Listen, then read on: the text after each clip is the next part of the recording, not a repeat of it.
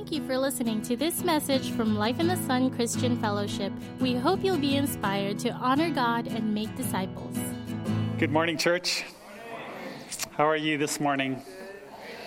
Good. Welcome to our series entitled Selfless. Oops, almost dropped that. This is a 3-week series about love. And Armin started off with a great start. Thank you, Armin, for last week as he talked about love being sacrificial and selfless. So we're going to spend these 3 weeks talking about love in the context of our relationship with God, also in the context of marriage, and also sex. In fact, next week when we get on that topic of sex, we want to just give you kind of an advanced heads up. We'd like, if you're a parent and you have children, that if the children are 12 years old and younger, to make sure that they're in the children's church next door.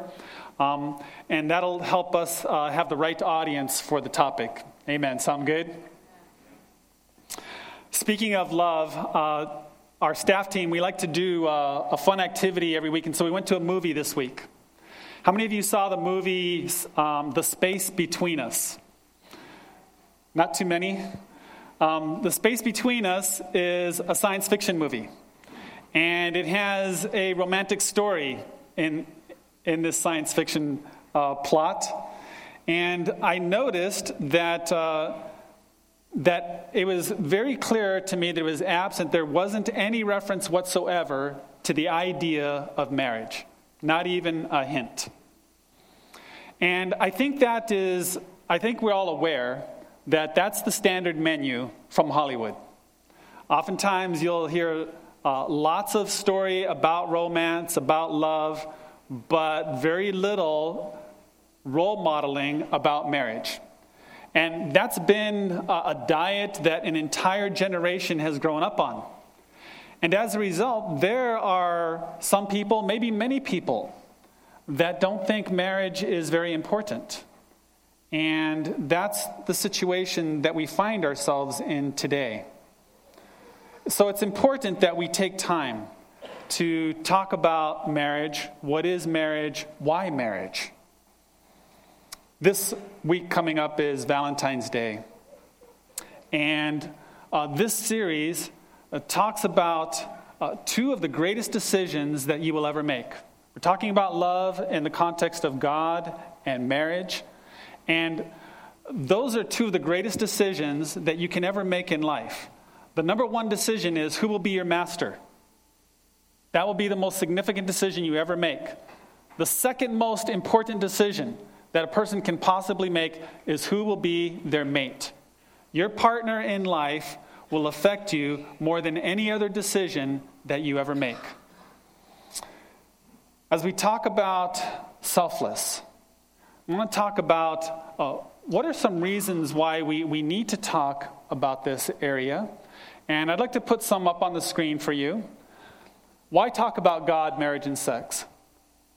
One, people are thirsty for love, and they will settle for a counterfeit even when they know satisfaction is temporary. Most of us tend to base our relationship with God on performance instead of His grace. We spend a lot of time looking at ourselves and looking at each other, but very little time looking at God. Instead of sex being the result of a covenant relationship, sex is more often a tool for my satisfaction. There's so much arguing because we're needy. We're not content. We're not satisfied. Most marriage problems are not marriage problems, but actually God problems.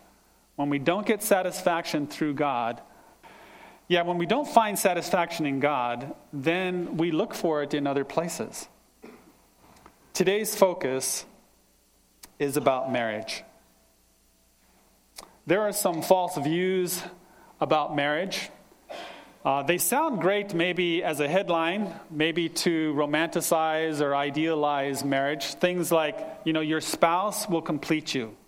There's a perfect person out there who will satisfy your every need. That sounds great as a headline, but 2 to 7 to 10 years into a relationship, it can result in a lot of relationship strain and pain because we become disillusioned. Why didn't he or she complete me? So today we want to talk about what does a godly marriage look like. With that in mind, let's take a moment to pray. Father, thank you that you're here. And God, I ask that your Spirit would give us insight. Lord, impart knowledge and understanding in our minds and our hearts. And Father, help us to understand your way in this relationship called marriage. Father, help us to understand your way in this whole vast area of love and what that looks like in real life. And so, Lord, I pray that you would teach and that you would reveal. And we ask this in Jesus' name. Amen. When Terry and I first got married, we're going on 29 years now.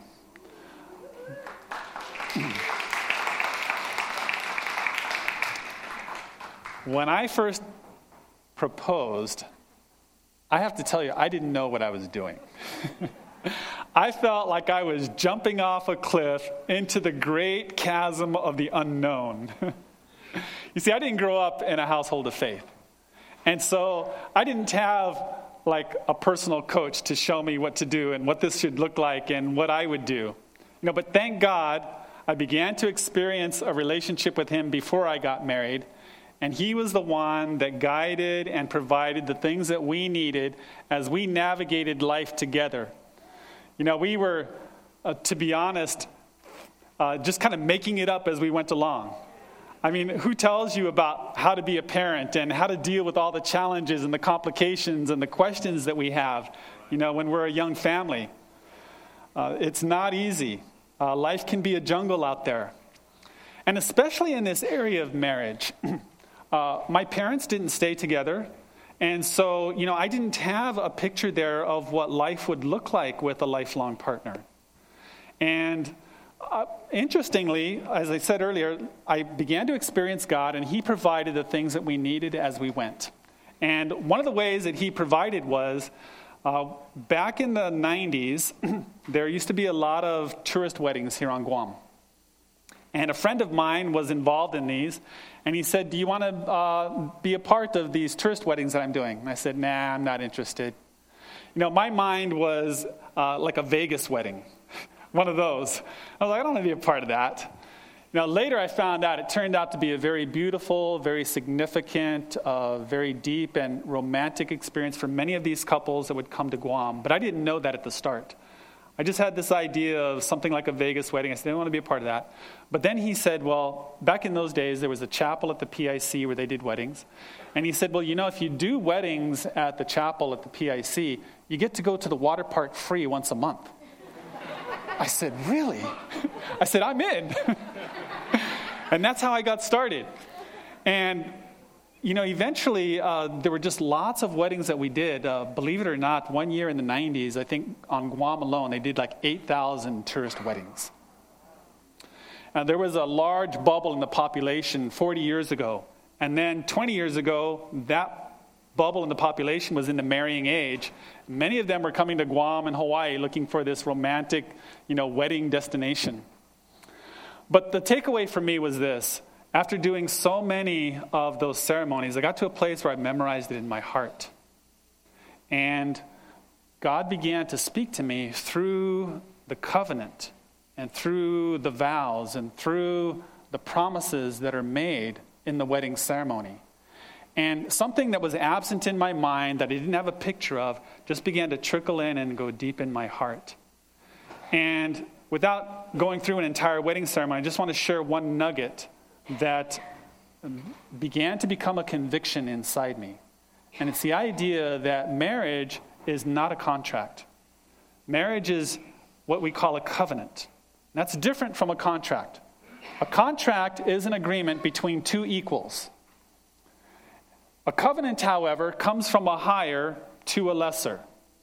It can be accepted, it can be rejected, but it cannot be altered. And I began to see that marriage is a covenant between us and God.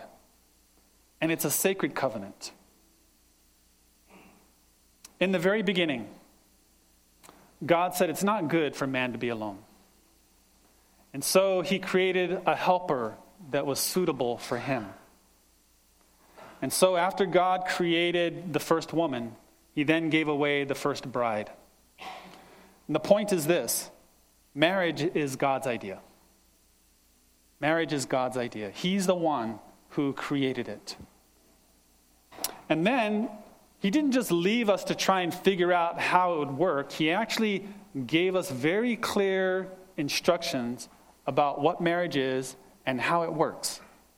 And how does it go from not just Adam and Eve, but from generation to generation? How does it work? And so we find what God says in Ephesians chapter 5, verse 31, if we can put that up on the screen. It says, as the scriptures say, and that's actually a reference to Genesis. Paul is actually quoting from Genesis.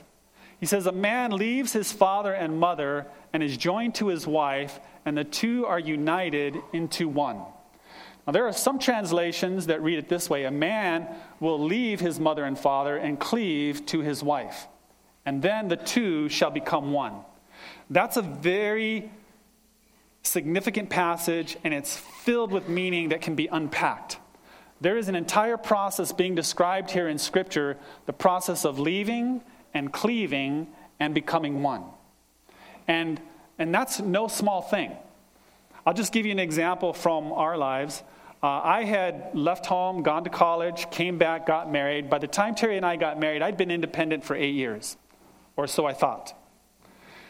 We were living under our own roof financially. We were independent, doing life. We had our first child, and we went to go visit my mom who lived in Washington. And she wanted to go visit her parents one weekend. And so I talked to Terry. Terry wasn't feeling well. She wasn't up to a road trip. She had a cold, nursing a new baby. And she didn't want to take a long 8-hour drive. And so I said to my mom, well, Terry's not feeling well. Can we go another weekend? And she said, well, the next weekend, her parents are going to be out of town. It's not going to work. This is the only weekend that we can go. I really want to go see my parents.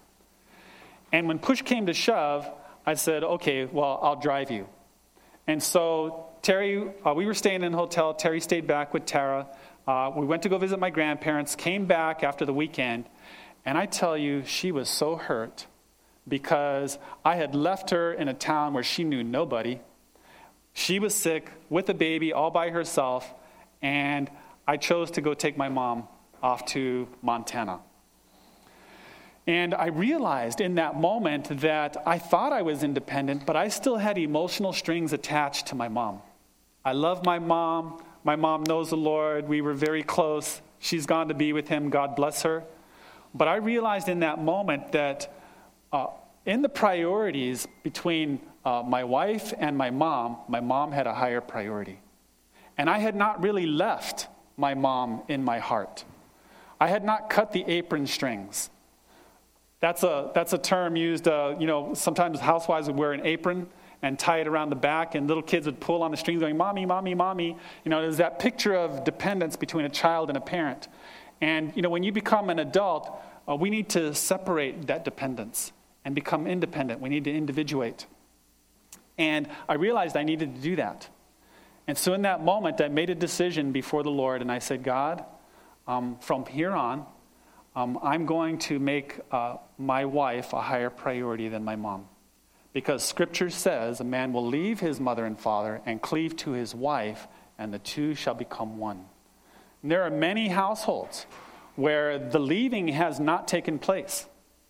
And so it's very difficult on the spouse because you might have plans to go to the beach one weekend. And mom or dad call up and say, hey, I need your help with the barbecue. And all of a sudden, your family plans are out the window. And your spouse is going, what? I thought we had a weekend together. And see how that can undermine a marriage if that relationship is not the priority?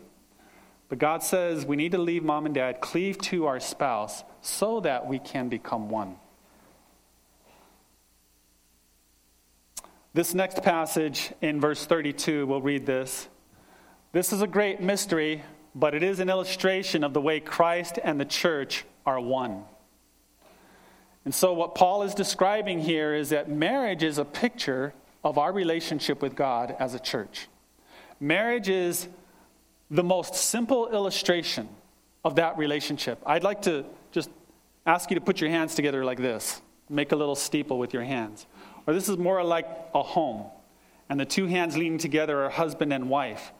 And when people see that relationship, when they see the relationship that represents God's heart, where there's love, unconditional love, people look into that and they get attracted to that. You can put your hands down. But we're all praying. Yeah, marriage requires a lot of prayer. But see, marriage is that first place to be a witness, to have that testimony of what that relationship with God looks like. And so marriage has this profound mystery that it represents our relationship with God. And so, as we all know, that sounds good theoretically, but when the rubber meets the road, how do we live that out in everyday life? And Paul gives us some instruction here. We're going to look at verses 21, 22, and 25. Submit to one another out of reverence for Christ. And that's very important. I want to highlight that. Too often, you'll hear the focus being on the role of the wife or the husband, but this is referring to both husband and wife. It says submit to one another. Keep that in mind as we talk about these other two verses. For wives, this means submit to your husband as to the Lord. And for husbands, this means love your wives just as Christ loved the church and gave himself up for her. And so I want to give you an example of what that looks like. How does that work? That's really the focus of today's message is what does a godly marriage look like? And so I want to show you an illustration. If we could go to the next slide. Here's him and her. And in every relationship, Terry and I have discovered through many, many counseling sessions that we're all unique people. We all have different perspectives, different ideas, different needs, values, priorities. And as a result, every person is incompatible with every other person. We can go to the next slide. I drew a little lightning bolt there just to represent the conflict that happens in relationship. It happens in the home, in the living room, in the bedroom, over the phone, over texting. If you've been married, you know that there's conflict. Oftentimes, the reason that happens is because we don't have a commonality that can unify us. So we could go to the next slide. You notice the two arrows. Oftentimes, a typical scenario in the family is the wife may be focused on the kids. That's her priority. And for the husband, maybe he's focused on his career. His job is priority. And, if you continue in those two different directions for any number of years, you're just going to grow further and further apart. What we need is a common point of reference that could draw us together. Next slide. And so that's where God comes into the picture. That's why it's important for us to have a relationship with God. He's the invisible third party in order to make marriage work. So we're talking about what does a godly marriage look like. And so when we have a relationship with God, we can go to the next slide. We have this dynamic. As we both look to God, as we both seek Him, as we both become more like Him and move toward Him, what happens? Both husband and wife get closer and closer together. You notice the distance between the two gets shorter and shorter the closer you get to God. So, let me give you a real life example. When Terry and I first got married, we actually went to 6 months of counseling before we got married. And the counselor brought up every possible topic you could think of. And oftentimes we'd go into the session fine. We were good with each other. And then he would bring up something. We're like, I didn't know you thought that. She's like, I didn't know you thought that. And we'd end up driving away from the counselor arguing. And I was like, is this helping? It was getting worse. Anyway, we got married, and we thought we had covered most things, but there was one area we had not covered. When our daughter was born, I grew up in a home where my mom was there when we were growing up, and Terry grew up in a home where her mom had a career. And so when we had our first child, her thought was she would go back to work because she'd been working for GDOE. She was a trainer with special ed, and she had a career of 10 years already. And when I first heard that, I was like, what? You're going to go back to work? And she's like, yeah, I'm going to go back to work. And in her mind, that was perfectly normal. That's what she grew up with. In my mind, I was like, no way. You need to stay home with our baby. And we started to argue. And then we started to bump heads. And it got really tough. And I realized the more I put on the pressure, the more she dug in her heels. Like, I am not budging. And I was like, man, this is getting bad. And so I realized that, I'm only making the situation worse. And I decided just to resort to praying and say, God, this is a situation where you've got to speak. And so I didn't bring it up anymore. I just began to pray. And when Tara was 7 months old, Terry was working, and she was dropping our baby off at her mom's place, which is a great place. And she could go home and nurse and in between breaks and work. It was actually a really a good arrangement. But when Tara was 7 months, she was driving along the road, listening to the radio, and James Dobson, Focus on the Family, had a guest speaker. And the guest speaker was a woman who was a psychologist. And she said, between the ages of 7 and 12 months, your child is developing the capacity to be able to love. And the first person they fall in love with is you as their mother. And how well they develop in that window of 7 to 12 months, their capacity to love, will determine their ability to be able to love as an adult. And all of a sudden, she went, oh my gosh, what am I doing? And she quit her job, and she stayed home until the kids were old enough to go to school. Now, if I had tried to strong-arm it and said, woman, you will stay home. I might have been able to accomplish it. I don't know, I doubt it. But if I did, she would have been home bitter and angry and upset and maybe even taking it out on the kids. It's because of you that I lost my career and now I got to be here and da-da-da-da-da. And that would have been a sour situation. But instead, when she went home willingly. And she was happy and there was peace in the home and the relationship with our kids was sweet. And it became a blessing because we had this triangle dynamic going on where God is the invisible third party.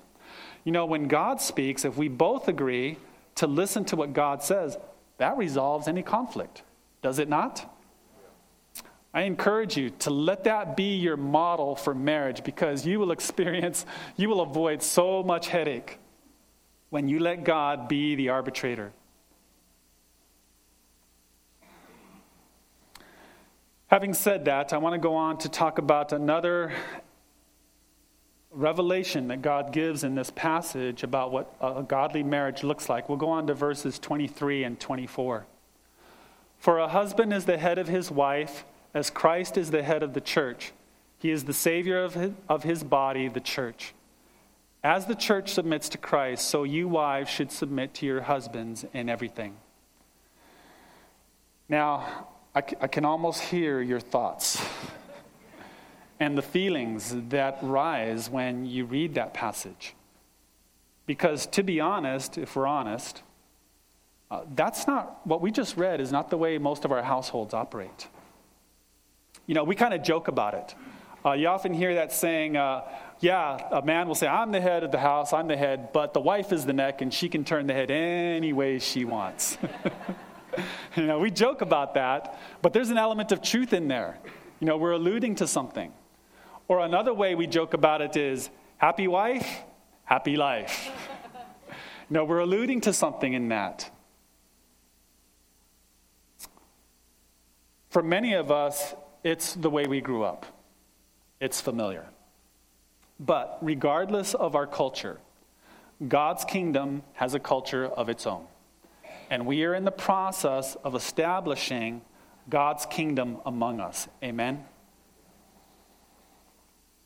Let me help us by highlighting what this passage is not saying. This passage is not saying that men are higher in status.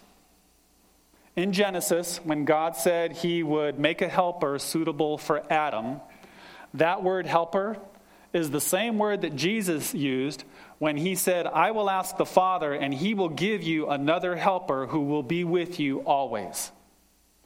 God the Father, God the Son, and God the Spirit are all co-equal, but they have different functions. Husbands and wives are co-equal, but we have different functions. I'll give you an example. How many of you watched the Super Bowl? Raise your hand. Okay. All right. It was a great game.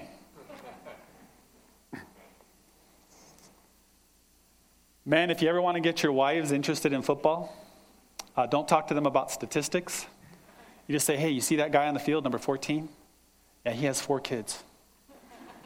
Last week, his wife left him. She's like, oh, really?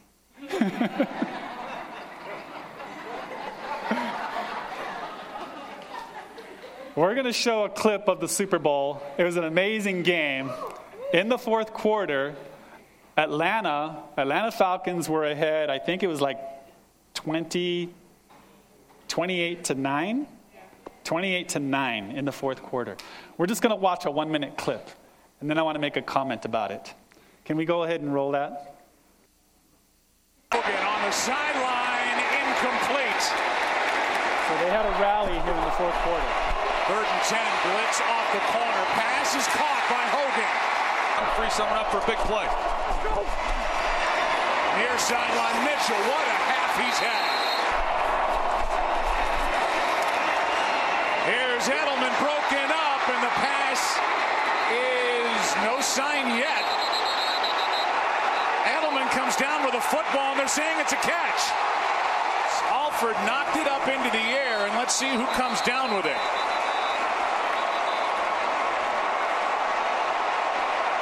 Oh, that's a catch. Oh, my God. That's incredible. That's amazing concentration by Julian Edelman to be able to make a play on that. Is challenging the ruling on the field of a completed pass. We'll review the play. The ball was resting on the arm of Ricardo Allen, and Edelman able to re-grab it before he hits the ground. I checked with Mike Pereira in our booth. He thinks it's a catch, and the play's being challenged by Atlanta. And it should have been an interception by Robert Alford. And now this from... I got a question for you. Who had the tougher job? The guy who threw the ball or the guy who went up against 3 defenders and caught the ball? Both are necessary to move the football down the field and to be able to win the game. In the same way, husbands and wives, you have different functions, but both of you, it's very important to be able to fulfill your role so that you can win as a family. Everybody knows that when Tom Brady gets in the huddle as the quarterback, that he's the captain. If he's a good leader, will listen to his players. And if Edelman says, hey, you know, the defensive end keeps taking my outside fake, so why don't you call a play where I go inside, you throw me the ball, you know, we score. You know, Brady would be foolish not to listen to what his players are saying on the field. But he needs to call a play according to what he understands from the players on the field. Men, in the same way, when you come home, you need to huddle with your wives. You need to listen to what they're saying is happening on the field, at school, at home, with homework, whatever it is. And then taking into account what you're hearing, then you need to make a decision and call a play. And then together, as you guys work that out, you can win. Amen? I want to talk about a prerequisite for a healthy marriage. It's important that both have a relationship with God. Without that relationship, you can't have the invisible third party being an arbitrator for the two of you. That's number one. The way Paul put it, he said, you should not be unequally yoked. That phrase is an agricultural term we're not familiar with. But a yoke was kind of the harness that you would put the animals in, the ox or the bulls, to pull a plow. And oftentimes you would have a double yoke where you could put 2 animals to pull the plow. And the idea was you would never put a large animal with a small animal, because the small one would just walk in the shadow of the big one, and the big one would do all the work. And so the idea is that you have to be equally yoked, get 2 of the same size so that you can share the load of pulling. And how many of you know there is a load in life, in family? I mean, you get up, you wash dishes, you're doing laundry, you're going through the morning rush, trying to get shoes on their feet, lunch pails, get everybody off to school and to work, and then come home and then do it all over again. You don't want one person pulling the load. Same thing spiritually. There is a load there that we have to carry, the family, to cover them, to protect them, to provide for them. And we need to be equally yoked in that way. So this means more than just being a Christian. This means that you should be of similar spiritual maturity. You don't want somebody who's, been a Christian for 30 years and serving God, and then Mr. Handsome becomes a Christian last weekend. And it's like, yeah, he's a Christian, so that would not be equally yoked. You need two people of similar spiritual maturity. The second thing that's important, that's one prerequisite, to be equally yoked. The second one is you have to discern who's going to be healthy in a lifelong relationship. And that's a little difficult because when you're in the dating phase, people put on their best appearance. They put their best foot forward. They want to impress because they're trying to attract. That's just the natural dynamic that happens in dating. You don't really get to see the real self when you're in the dating phase of the relationship. People told Terry and I, when you get married, your relationship will change. And we said, oh, really? How's that? They go, I don't know. It just does. Later we figured out it's this thing about the way you relate to people who are secondary, the way is different from the way you relate to people who are primary. Primary people are people that you're familiar with, you're comfortable with, you see them every day, you talk every day, and those are primary people. Secondary people is the cashier at Payless, and you don't really know their name if there wasn't a name tag, and you just say hi and bye. But what happens is when you get married, you move from secondary to primary. And now you begin to let down your hair. And you begin to let your natural, normal responses come out. And then you begin to see things that you didn't see in the dating relationship. So, how do you know what it's going to be like after you get married? You don't. The only way you can tell what they're going to be like after you get married is to look at their existing primary relationships. And that relationship is their relationship with their parents. If they're the kind of person that respects and honors their mother and their father, which are their primary relationships at the moment, when you become primary after marriage, then they will respect and honor you. If they have attitude and talk bad about their parents, guess what's going to happen when you become primary? The same dynamic will happen with you. So, there's two things I encourage everybody to consider in choosing a spouse. Number one, make sure that they know the Lord and have equal spiritual maturity. But secondly, make sure they're a person that honors their mother and their father, so that when you get married, they will honor you. After that, after those two prerequisites, you can choose anything you want. Tall, dark, handsome, whatever. God allows you to put in your personal preference, but those two things are highly significant. At the heart of marriage is this thing called love. Paul said, now abide or now exist faith, hope, and love. But the greatest of these is love. Love is a powerful bond between two people. God designed it this way to be the glue that holds marriage together. I want to share with you an illustration that will talk about why marriage is important. Last night I cut out this heart. It's actually two hearts. Blue represents the guys, pink for the ladies. And I glued it together late last night. Now it's the morning after. You know what would happen if I try to separate this? Love is a powerful bond that's meant to hold relationships together. Did you know there's really only two relationships that are blessed by God to have this kind of bond? One is the relationship between a parent and a child. Love is meant to nurture us, to give us security, to make us feel welcomed, to feel like we belong, to satisfy that need in our heart to be loved. The other relationship that is blessed by God is marriage.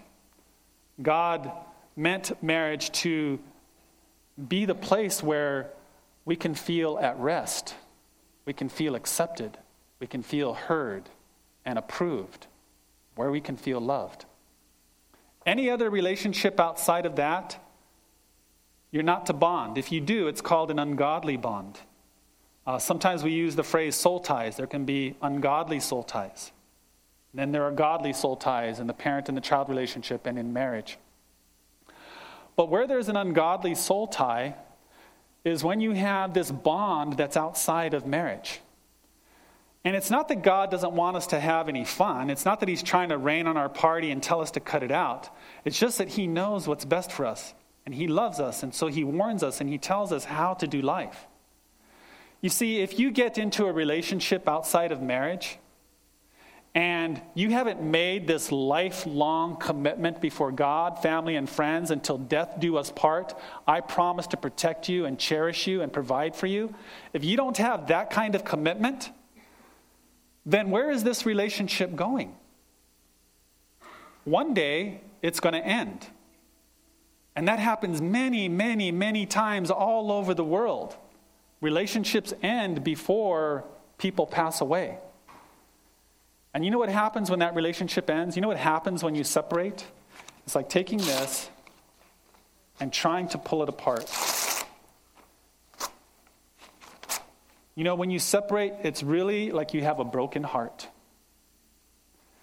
God doesn't want us to go through that kind of pain. And so he says the only way that you're going to be blessed, the only way that you're going to be happy, the only way you're going to feel secure and have a relationship where you feel at home and at peace is when it's marriage. When it's that relationship that says, I will serve you and I will be with you until the day I die. And then you can be settled and be at peace and know that you're loved.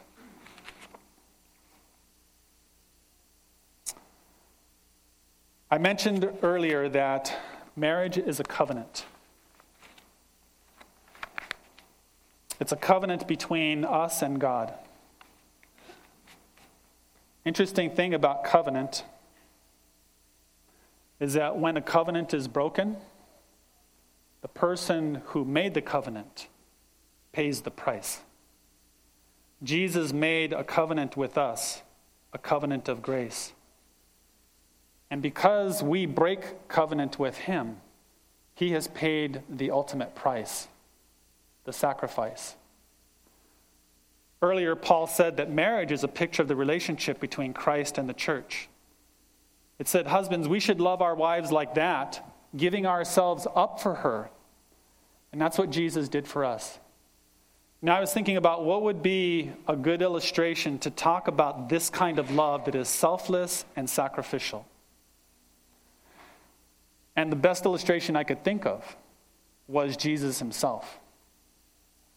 Jesus demonstrated that kind of love where he gave himself up for us. And so what I'd like us to do is if we could take some time just to kind of get quiet, and if you would just take some time alone with God and just ask the Lord, what is he saying to you? And I'd like us to prepare our hearts in order to receive communion while the ushers are going around and passing out the elements. And so ushers, if you would go ahead and do that now. While everybody else, if you want to close your eyes or bow your heads, just in the privacy of your heart and mind, I want to invite you to think about what is it that God is saying to you and how you might put that into practice.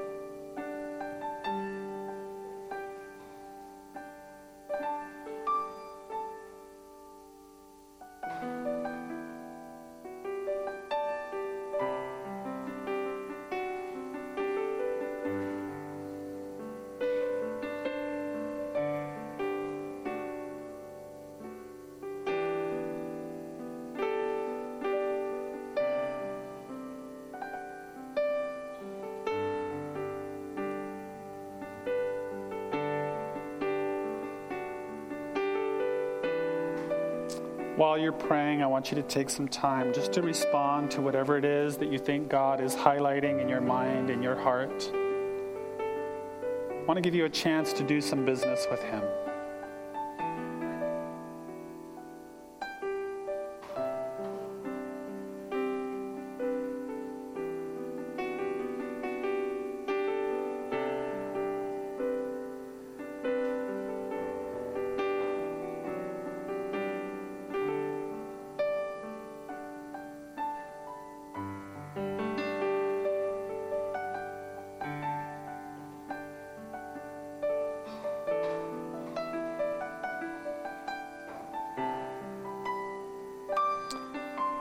For some of us, this covenant between us and God is good news.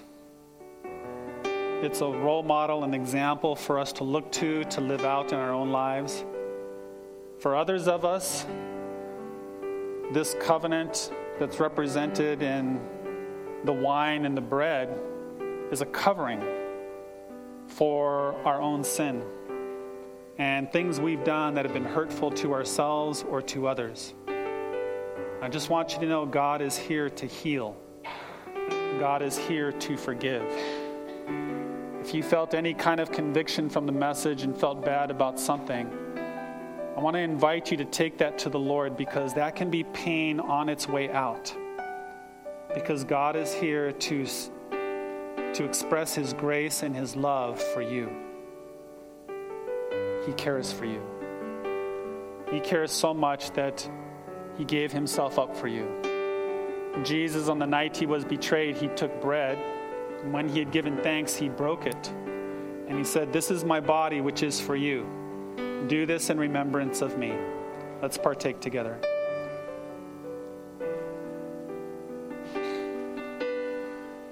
In the same way, after supper, He took the cup. And when He had given thanks, He said, "This cup represents the new covenant in my blood. As often as you drink this, do this in remembrance of me." Let's pray. Father, we thank you for this amazing gift of your love.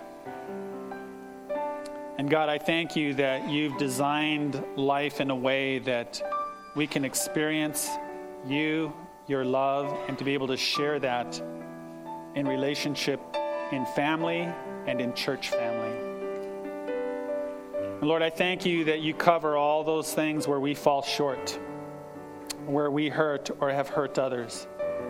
And Lord, for anybody who may be feeling that here today, I ask that you would just cover them in the waterfall of your love, and that you would cleanse them and remove any sense of guilt.